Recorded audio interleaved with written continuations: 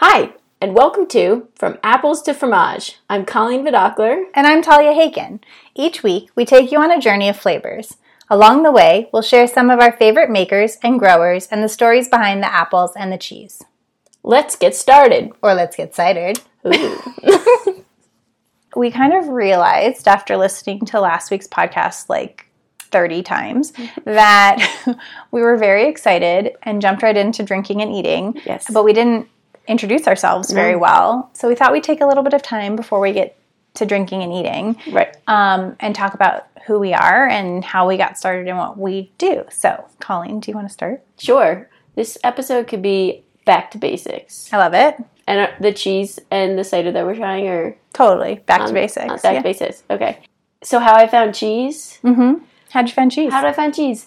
I was thinking of this on my way over, trying to figure out when I really fell in love with cheese, because I think I just always loved cheese, but not at the same extent. Mm-hmm. But I went to school in Boston, and I found this woman at the farmer's market who made her own burrata, which, if you're not familiar with burrata, it's basically, it's mozzarella with amazing, soft, good cheeseness in the middle. Is that the technical term? Is that how you... It's... Yeah. It's pretty technical. Pretty much. Often mascarpone, but this, she would make it with, roasted garlic, or she'd do, a fig burrata. It was so good. They were so good. And mozzarella is the most popular cheese in the U.S., so it's like a good Is that gateway. because of string cheese? Props. I think there is... Maybe. Yeah. Yeah, probably, actually. I mean, and possibly only because my kids go through, a giant pack of string cheeses every week. Yours and, I think, a ton of other kids, yeah. So I think it started with the gateway drug of, mozzarella, but burrata, and then I moved to an apartment that was right behind the South End Formaggio, which it's still there now on Franklin in the South End of Boston. Then it just kind of took off. And when I moved to New York City, I was working in investment banking. There's a very famous cheese shop, Murray's Cheese, that I started kind of volunteering for their cheese and pairing classes that they do, where I would just help prep the class and pour beverages throughout and then clean it up. It was volunteering because it wasn't paid, but they did compensate you in the leftover cheese. I mean, cheese compensation is nothing. That's not nothing. No, 100%. No, it was totally worth it. You got to take the class and learn all this information. Then I just started kind of doing these classes on my own for friends and family. And when we moved from New York City to Denver, kind of started really doing it in earnest, and then formed Behind the Rind a little over a year plus ago. Nice. And doing these pairing classes with a cocktail bar, with breweries or cideries. That's kind of... And you just discovered something very interesting. Oh, yes. And so me and you, we connected. We mentioned in the first episode through our salon, our nail salon. Our nail salon. And they had your business cards sitting there, and I just started Behind the Rind, or I'd formalized it a couple months before, and so I took it and I emailed you on November 7th, 2019. And we had such hopes for how wonderful 2020 was going to be.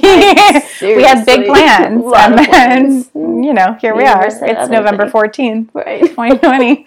Not many of them. Well, we can't say that. That's not true. Our podcast has materialized. We're very excited about this. Yeah. I think the first episode we were planning to do, I think it was March 18th. Yeah, it was right before my birthday. 2020, yeah, and they had closed Denver Public Schools that Monday. Yeah. And we were going to do it on Tuesday. And we were like, we feel good about it. Yeah. And then everything started to go super downhill, super fast. And we're like, maybe not. No.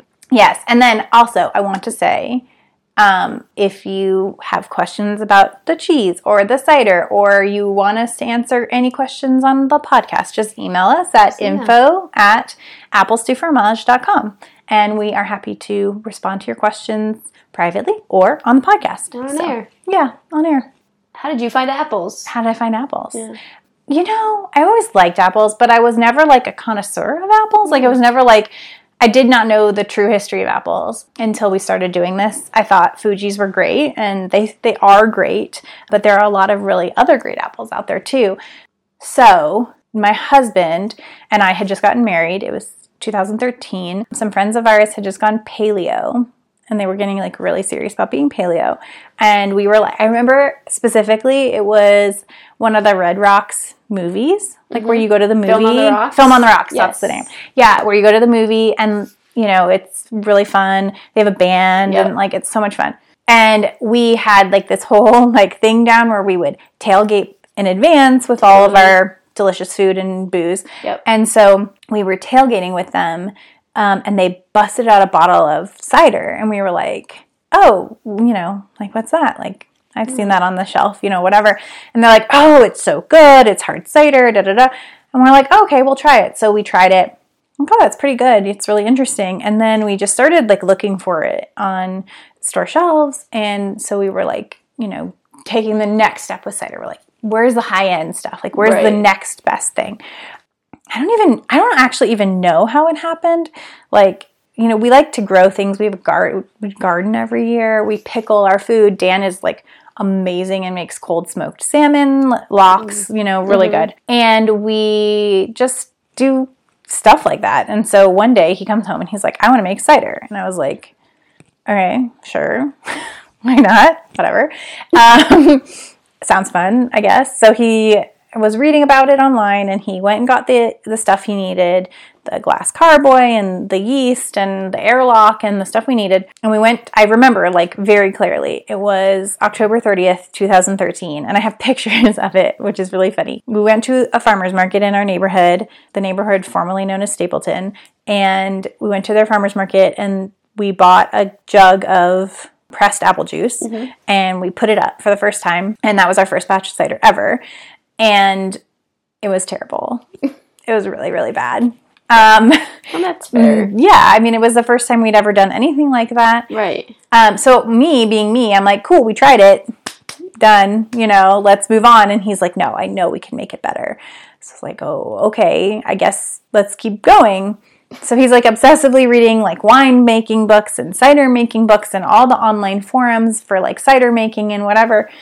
And he keeps making cider, and he kept giving me glasses, and I kept being like, you know, not really interested. You can drink it.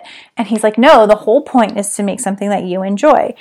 So one day he realized that the output was never going to be better than the input.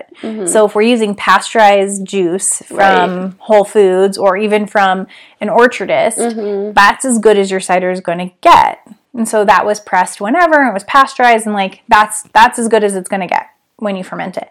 So we decided we were going to, I mean, it seems so ridiculous. We were going to buy a press and grinder for a tiny townhome, 1-car garage, and press our own apples. So we started buying bushels of apples from growers at farmers markets and pressing our own fruit. And like the cider got really, really good. Yeah. And started to get really good.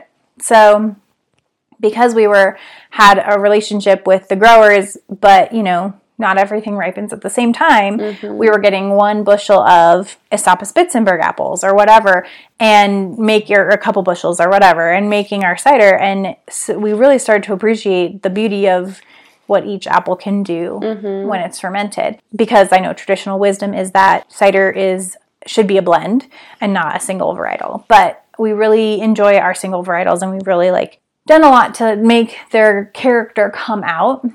Yeah, so that's kind of how we got started cider making.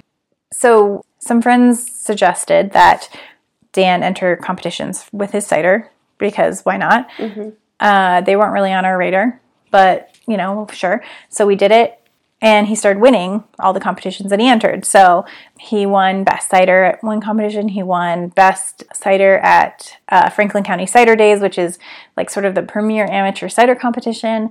Then we decided maybe we would consider being a commercial cidery. So we entered the Great Lakes International Cider and Perry Competition, which is GLINCAP. It's the largest international cider competition. That year we won Best in Class award, what was it? I think it was First in Class, actually, for the category. And so it was kind of then we were like, yeah, this seems like we've got something special.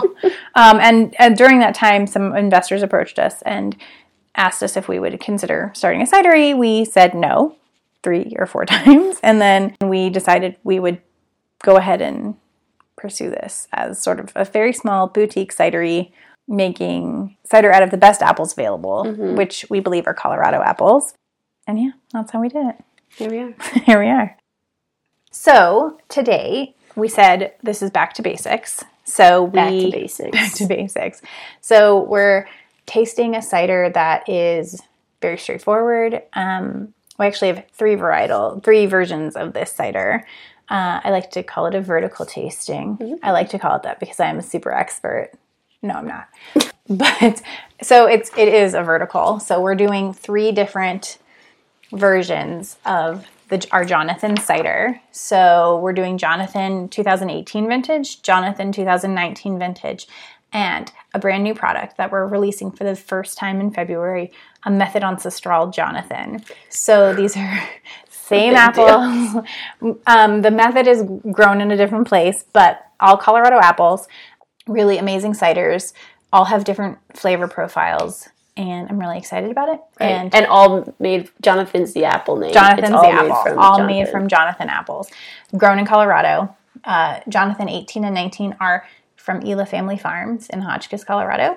And our Method Ancestral Jonathan is grown at Masonville Orchards in Fort Collins, Colorado. I will say that if these ciders sound interesting to you, this will be our club shipment for February for our Pippin Club. So if you are really excited about these ciders and want to get your hands on them, you should join our Pippin Club because you would get this in your February shipment. And I cannot guarantee that I will have enough of the Method Ancestral Jonathan for anything beyond our club shipment. Mm-hmm. Our Pippin Club usually eats up most of some of our more exclusive stuff. Yeah. So tell us about the cheeses. Let me tell you about the cheeses. We're going to be doing a horizontal tasting. Ooh, yeah. Love it. Yeah. Horizontal and vertical. Exactly. I'm not that yet. I love it. So I brought, knowing that we were going to taste 3 different varietals of the Jonathan, or 3 different types. Yeah. I brought 3 different types of cheddar. Awesome. We're going to start with your standard, like, block of cheddar. Mm-hmm. You know, on the East Coast, growing up on the East Coast, I think it was like Cabot was like a really common name of just your Tillamook. Tillamook over here. Exactly. Pretty soft and not super depth, but it has great purpose and use. And then we have Prairie Breeze, which is from Milton Creamery. And when we're tasting it, I can dive into a little bit of each of them. But it's more of your kind of their take on like a classic like white aged cheddar. And then actually we're going to end with Cabot Clothbound Cheddar, which is a collaboration between that big Cabot Creamery and Jasper Hill Farms, which is an awesome cheese maker up in Vermont. Nice. Sounds awesome. Okay, what should we do first? Should we sip the cider or should we take a bite of cheese? Why don't we sip the cider? Perfect. You're my tasting expert, so I have to always ask. Good stuff. So this is the 2018 Jonathan. I will say the feedback I get from people when I taste them is very like almost Martinelli's. It's like classic apple flavor. You also get notes of like baked apple and sort of ripe, juicy plums. And there's a nice minerality there as well. I say this is a really good cider for sort of introduction to cider. Yep. It's very apple-y. Yeah. It doesn't have any strong notes that pull you one way or the other. It's sort of, I think it's a semi-dry is how I'd characterize it. It's not overly dry. It's not overly sweet. It's like a really nice, easy to drink beverage. It tastes like apples. Yeah. And when we were thinking of doing an episode that was back to basics, if you will, talk about ourselves, but then also just thinking of basic cider, basic cheese, we have things in front of us that are complex and amazing and delicious, but this reminds me of like a really great apple cider. And, absolutely. Yeah. Like it tastes like fresh apples. It's not, crazy in any direction. It's super easy to drink. I was just checking the ABV at 7.5%. So it's like got a nice little kick to it, but it's not crazy. It's really good. Yeah, it's great. Okay. Let's try. Well, I brought the blocked cheddar, which is like the Tillamook, the Cabot. Yeah. Maybe even Kraft. We call it egg cheese in our house because we put it on our eggs. Exactly. That's scientific. So let's try it. Yeah. I don't have super high hopes that this pairing is going to like blow our minds out of the water, but I felt like it was worthy to be on our tasting plate because a lot of people eat this kind of cheddar. Oh, yeah. You know? It's super accessible and easy to eat and delicious. That's lovely. Yeah. It's mild in flavor. The cheese is mild in flavor. Really easy to just like munch on. Mm-hmm. Great snacking cheese. It's also, if you could see our plate right now, the cheeses actually look quite different from just a visible texture. So this one's really smooth. I think most everyone listening could just imagine a block of standard orange cheddar that you're getting at like your deli in the grocery store.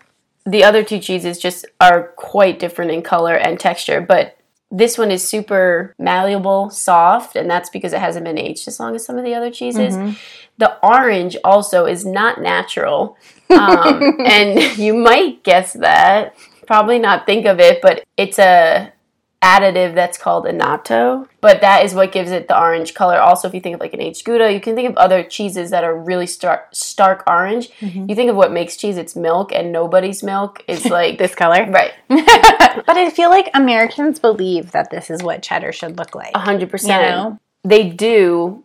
Well, that's just been like American cheese, which so closely aligns to kind of what we think of like of this like deli cheddar. Yep. Is what we think of. I will say that this was like my favorite type of cheese for a very long time because it was what was accessible. Like in the 90s and early 2000s. Totally. Unless you went to a fancy cheese shop, which I couldn't afford when I was in college. This is what you got, and I loved it. And cheddar was my cheese of choice. And now, as I've grown up and cheddar or cheese is more accessible, like Murray's is now in King Soopers and it's really accessible. I really have started to gravitate more towards the other cheddars styles that we have on their plate, which I'm excited to try. So yes, cheddar's the second. So at the top of this segment, I mentioned mozzarella is the number one popular cheese in the U.S. and cheddar. I mean, I don't have the date of when that poll was taken, but cheddar is the second. You need most your popular. facts. I know. I'm just kidding. I don't have any cheddar facts. is the second most pops cheese. So I'll say that the flavor on this cheddar is really mild, but mild. with the Jonathan, it kind of pops a little bit. Gives it a little something. It gives it like a little extra pop. Yeah, it brings a little bit more to the surface. I'll be curious to taste the others with it. Yeah, too. for sure. I would love to taste the next Jonathan with you. Me too. Jonathan 19. So we have not released this yet. This is a brand new Jonathan. My goodness. Its nose is very different. Very different. It's almost more like the minerality Totally. jumps out I was in the gonna nose. say like woodsy, like but not smoky woodsy. No, like no, fresh wood. Fresh wood. Like fresh after cut. A rainstorm. Yes. Yeah. Painting quite a picture. There's almost like a greenness to it also. Yeah. Really fresh, like, Pomegranate. Ooh. This one's a little bit more complex than the 18. Well, and we tasted that last time with the Esposas Spitzenberg. Esopus Spitzenberg. Where just like the difference in the age and how long it's been aged and what comes out or doesn't come out. This is nice. It's also more effervescent. Is that right? It's possible. Is that also could be the It glass? could also be the glass. The glass. We're drinking two different glasses for the listeners. Again. Types. We are. And we have our Jonathan 2018 in a tulip and our Jonathan 2019 in a champagne flute. And I think I posted the links to our glasses in the show notes from the last episode. I also posted links to our Instagrams, yours and mine, business Instagrams. But if you want to follow us on Instagram, we're at Apples to Fromage. Follow us. You follow us. Right now, I think we have a lot of fake followers, which I'm kind of disappointed about. Oh, Got really excited every time we got a new follower, but they're all not real. The green nose is really interesting. It's very soft on the finish, too. It's definitely, yes, it's a smooth sip. It's a completely different experience, though, than the 18. We're going, just for the listeners, we're going back and forth between the two, trying to, see how they compare. This comes off more dry. The 19. 19. I believe it is. Yes. It's, I would say, almost less fruity and a little more acidic. The 2018 comes off definitely more fruit forward from, the apple perspective, but the fruits that come across in that nose and palate on the 2018, and this one... I'm going to double check the dryness on my notes just to see out of curiosity. Let's see here. Yeah, it's definitely more herbaceous kind of in terms of, or like spicy, but not. Spicy, but not. Okay, let me see. Let me pull this up here. Jonathan, 2019 is a semi-dry. And then let's look at 18. But a lot of your ciders I feel like are around the semi-dry, but I feel like it's so different than. It's definitely drier based on like the final gravity and the residual sugar amount. So, but not by much. I mean, just by a couple points. So, it's the 19 is definitely a little bit drier. Our goal when we're making our cider is always to balance acidity and tannins, sweetness, all of those things. So none of our ciders, even if they're completely dry, will perceive like super astringent or hard to drink.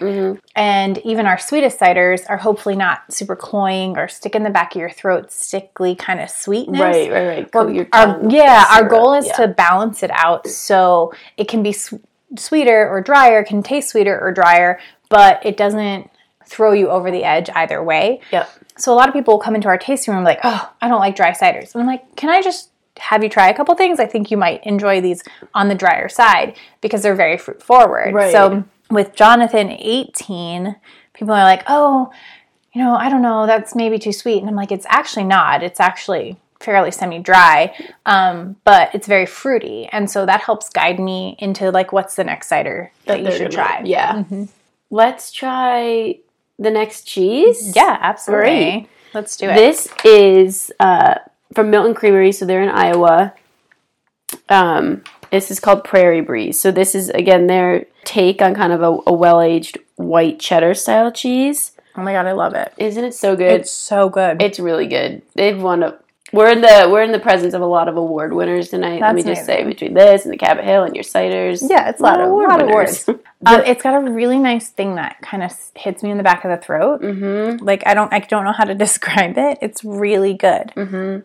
The nose on this is like, oh yeah, really good. I have a technical question for you. Shoot. What's it called when they have the little crystals in the cheddar? That's a great question. The crunch that you're tasting and experiencing with many aged cheeses is actually the breakdown of protein in the cheeses as it ages. It's called, there's two types. It's either a tyrosine crystal or a calcium lactate crystal. And again, as it's aging, you'll definitely get a lot of these crystals in aged Goudas. And you can, if you all listening, yes, could see you can see it. You can see it. It's these white little I feel like I really experience them in cheddars a lot, but aged Goudas is definitely one that you would experience it in as well. But yeah, we'll get some of those same crystals in the Cabot cloth bound. But so good. Yeah, I love it. It's great. It's my favorite thing. Like, can I ask cheese crystals? You another question? I love cheese crystals. Please. I didn't prepare you for any of this. No, please. When you go to, for me, King Soopers and like the Little Murray's kiosk,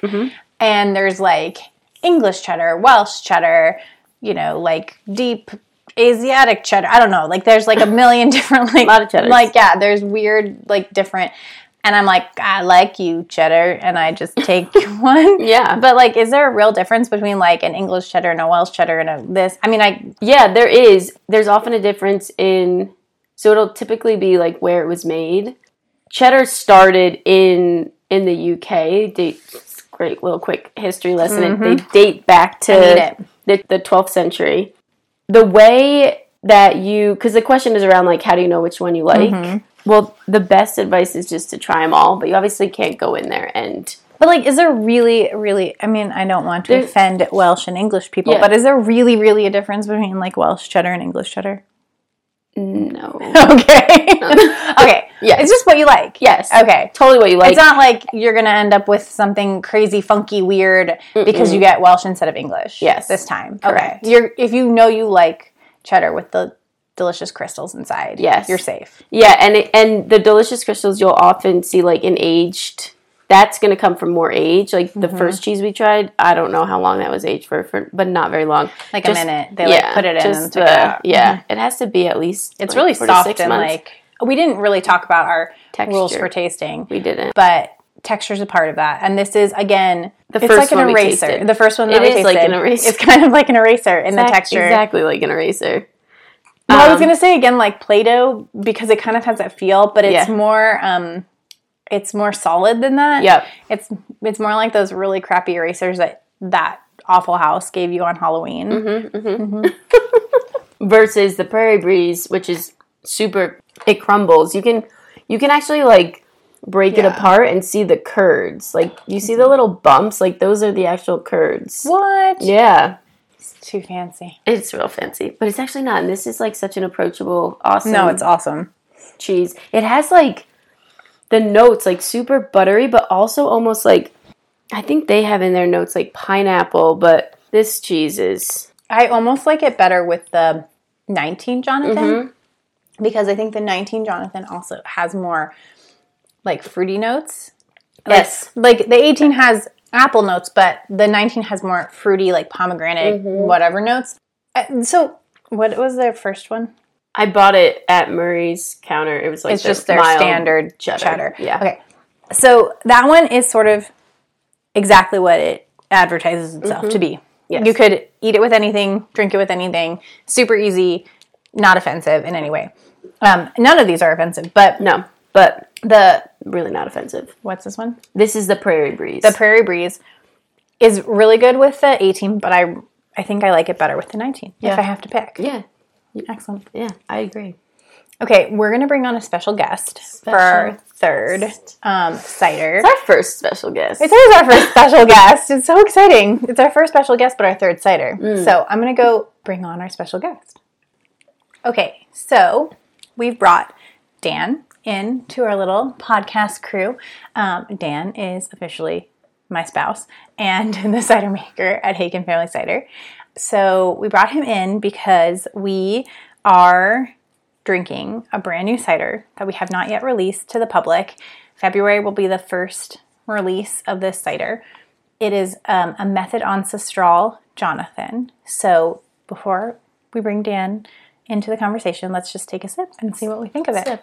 Get some. Oh, we have to do the nose. Fresh off the press. Yeah. Yeah. The bouquet. Oh, wow. It's a totally different nose than the other two Jonathans. It's really fresh, Yeah.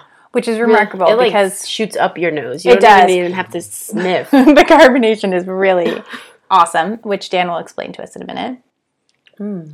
It's really smooth. So the bubbles are different. They feel different. Yep. It's like spice and creaminess. A little banana. I was going to say, like candy banana. Candy banana. Like Banana Runs? Maybe. Yeah. Not quite. A little bit. Yeah. Okay, so, Dan, we're going to have you tell us a little bit about this product, how it's made, what makes it different than our other Jonathans that we've been drinking tonight, what makes it special. This is a question.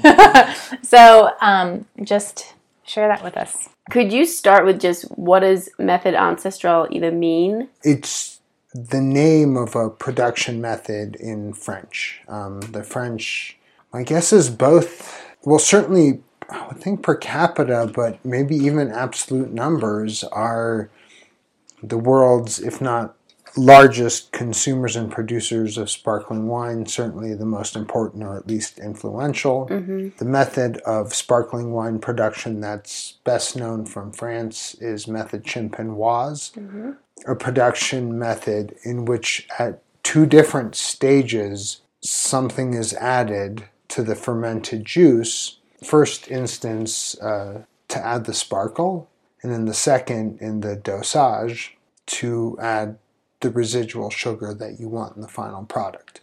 Perhaps a more antiquated, certainly much more basic and in some ways more challenging method is Method Ancestral, the ancestral method, which is you don't add anything at any point.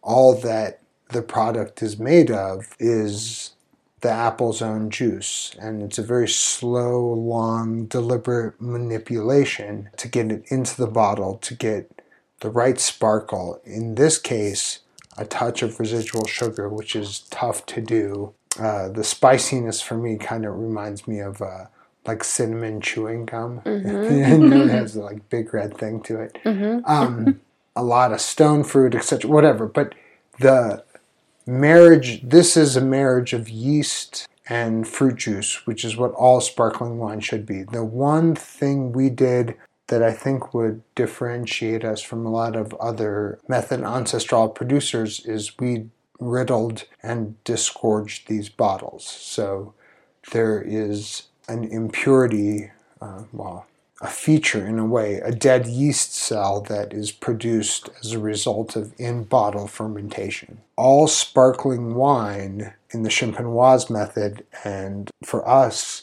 in our ancestral method, goes through a process where the bottle is manipulated such that the yeast ends up as a perfect plug up in the top of the bottle, although the bottle's inverted, and fired out at one sudden moment, leaving nothing but pure liquid behind. All of our bottles have gone through some version of this process. In effect, it takes a few weeks, but all the impurities are captured in a small plug of ice that shot out at one moment before we cork and cage the bottle. Okay. Well, when you said that all of your ciders are made with this method, you mean, or maybe you didn't say all of your ciders, but all of this bottle, or meaning I don't do any Champenoise. I only produce method ancestral cider, which means across all of your ciders? No, just this product line. Got it. I see. Okay. Everything else that we do is bottled using a Prosecco bottling machine. It's a high pressure bottling machine from Italy. Got it. In this case, all the magic happens inside in the bottle itself. Yeah. Is this kind of more like a natural process? Is method ancestral? I mean, there are fewer machines. Yeah. Yeah, it makes it. I suppose so. One could say as elemental as sparkling wine gets, meaning the basics of it, that nothing but the fruit juice does it all. Right, okay. It all happens in the bottle. Yeah, and without the addition of table sugar not once or twice, like they might do in Champenoise. Partly, though, we hope to add some complexity and nuance from yeast selection, how long we age it on the lees, that's the technical term for aging on yeast, and when we choose to riddle and disgorge the bottle, i.e. jettison off the impurities and leave behind nothing but clear cider behind. And so this is a new product for us, something we're just starting to release, but the basic principle is this much effort is used on grapes because it makes them taste better. And if that's the case, then damn it, we'll do it with an apple. Yeah. Sick. I was thinking of like what's the spice with like the star anise? Star anise. Yeah, that's a good one. These products have been in the bottle for how long? At least 18 months usually. So these ciders have been in the bottle for at least 18 months. They ferment in the bottle, they carbonate in the bottle. It's a very long process. We started this process like almost 2 years ago, and now we'll be releasing it in February. So it's very exciting. It is a very different tasting experience. And it's really cool because here we are sitting and drinking 3 different versions of Jonathan. Right, the same apple. Yeah. It's super interesting, I think. It's a super unique experience, and it's a unique opportunity because you won't often have the opportunity to taste all 3 at once. So what's the third cheese? Third cheese, Cabot cloth-bound cheddar. This is, like I was saying at the top when I was describing the first cheese we tasted, this is kind of a project between Cabot Creamery, the like big name, definitely on the East Coast, but throughout. And Jasper Hill Farms, who they are up in Vermont, and they make some amazing cheeses. This being one of them. So they've taken the milk from Cabot's cows, and Oh, yeah, cool. and they do a whole aging process. So cloth bound cheddars, which I grabbed this piece, you can almost see Oh, interesting. a cloth bound cheddar is basically the process, and when it's aging, it gets coated in lard and then wrapped in cloth, and that process like repeats itself throughout the aging process. But Interesting. yes, so Is it always lard? pretty much always lard. Maybe there are other like cloth bound. It's either cloth bound, or you could hear the term like bandage bound cheddars. Are all it's that process of kind of wrapping in a Is fat. it all Vermont? Yeah, this So cheese. this cheese Yep. was made in Vermont. Made in Vermont, and from Jersey cows, which is a type of cow. They're not in Jersey necessarily, which when I first heard Jersey cows being born in Jersey and lived there for a long time, I was very excited. But it doesn't mean they're from Jersey. Those cows got swagger. But it is... This is actually kind of funky. Uh-huh. It's got a way little more funk. Barnyardy. Yeah. Mm-hmm. Way more funk. Just to share with Dan our rules about tasting and eating. You take a sip of the cider, and then you can take a bite of your cheese, and then you should take a bite of your cheese and take a sip of your cider together. And kind of see what comes out of that. Just sharing that with our guests. Yes. It's great. You did great. I'm learning, okay? Yeah. This is also one you're going to get those crystal. You probably, you should get those. You can actually see them. The tyrosine crystals. It's a chemical compound. Yeah, it's like they're found in aged cheeses because it's actually like the protein of the milks breaking down. It's not going to be found in this egg cheese because it hasn't had enough time to actually break down. It shall forever be known as egg cheese. Far and wide. Part of the magic here, what I'm trying to accomplish, it's a really delicate dance. It depends on who grew the apple, how, and what year, and how it's fermented, etc., is to have, when you're done, a perfect balance of sparkle, i.e. the bottle does not gush out like a violent volcano. It's not so austere that it's nothing but tart, sparkling wine, that ideally it even has a touch of residual sugar. So in this case, there is some of that, especially when it warms up. You do get some of the apple's own sweetness that was left behind. And especially with Method Ancestral, it's very, very tricky to try to coax that last little bit of the apple's own sugar into the final product. The yeast really does want it all. And it's a kind of very delicate biochemical dance to get any of that behind. And I think you did that very I think successfully. you did it great. Yeah. Great dance. What made me think of that is that I had a drop on just the bottom of my glass that had dried. And when I touched it, my finger really stuck to it enough for me to know that I really had left substantial amount of residual sugar. Well, Dan, thanks for joining us on our podcast. We appreciate you sharing your pearls of Expertise. knowledge. Pearls. I have to say, I think the second cheese is my favorite. It's a crowd pleaser. Yeah, the Cabot, I really like the Cabot a lot, but it has a lot more funk. It's less... Yeah. It has a lot more... there's a lot more to it. I do think when you take a bite of that and then take especially the Method Ancestral, it all just like pops for me. It does. I think I categorize specifically cheese into parts of my life. You know, like obviously egg cheese is for my breakfast every morning. It's super easy to eat. It's so great. It grates really well. Blah, blah, blah. The second one is like I would just keep it around and slice it and eat it on random nights when I just want a snack of cheese Prairie or Breeze. whatever. Yeah, the Prairie Breeze. And then the Cabot is, it's cloth like bound, yeah. the cloth bound. I like want a hunk of it on a cheese plate for a special occasion. Yeah. But I want to have the Prairie Breeze in my fridge so I can All cut the it time. whenever I want. Yeah. Yeah. Totally. Yeah, it does really make it pop. Yeah. I'm interested to see how. Me too. How it tastes. We're mind melding again, but yeah. I'm interested to see how it tastes with the other ciders. Can you splash me? Yeah. 2019. So we busted out a new glass because we have a third cider. So we needed a third glass. And I just so happened to have a third glass. It is also a tulip glass.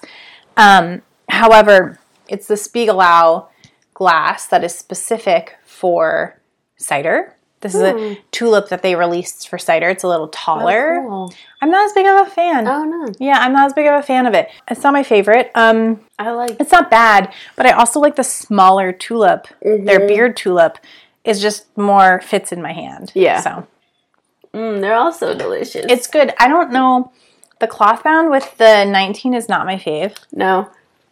Let's try with the 18. Yeah, I think we need a fresh splash. Okay. Too. Splash me. Gotta freshen it up. Better? I think so. That's more of like apple pie and cheddar. Like, Yes. it mellows it, and yeah. It smooths out It the curves, barnyardiness of it and gives it just you're right, a straight like apple pie and cheddar, which I don't get. I'm I sorry. don't get either. Why do you put cheddar on your apple pie? If somebody knows, please write us a note. info@applesdufromage.com. Send us a message on Instagram or something. I just really need to at us. understand. Why do you put cheddar on apple pie? I don't get it. Well, I mean, apples and cheddar. No, I get that. Yeah. But pie. Right. No. Ice cream on apple pie, baby. But a slice of cheddar. Yeah, I don't know. I don't get it.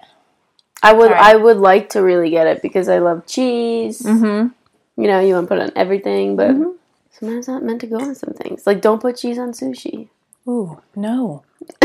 Is that a thing? Do people do No, that? but I thought, What's the worst pairing in the world? well, Cheese on sushi. That's it. I mean, people put cream cheese, I guess. But I know. Is cream cheese technically cheese? Does that count? I mean, yeah, it would definitely fall under the cheese bucket. I mean, I guess it's a spreadable cheese. But Yeah, It doesn't feel like cheese. I know. It's not the same cheese. And like cottage cheese. I guess, I mean, they all have their place, but Totally. it's not a Prairie Breeze No, cheddar, it is not. you know, which I am new big fan of. Yeah. Where'd you get it? Oh, Murray's? Or is this from Sodam? Prairie Breeze, yeah, it's Sodam Gouda, shout out, awesome shop here in Denver, up in Sunnyside. But Prairie Breeze, you can get, I don't think Murray's carries it. And we're saying Murray's, but It's really King Kroger, Soopers. yeah, Kroger's, who owns like King Soopers here, or City Market here. They have like Fred Meyers. My sister calls it Freddy's. I love it. On the West Coast, whatever. Kroger's owns a shit ton Everything. of, yeah, I think they even own Ralph's. supermarkets. Yeah. But they partnered with Murray's. Which was a really smart move. Totally. Well, Murray, yeah, and then they bought them outright, I think. But so if you, Crackers are solid. Stop interrupting. No, these crackers are excellent. Shout out to the crackers. They're Murray's. Nice. Yeah. Love it. Yeah, you can get them at a thing. Shout out to Prairie Breeze.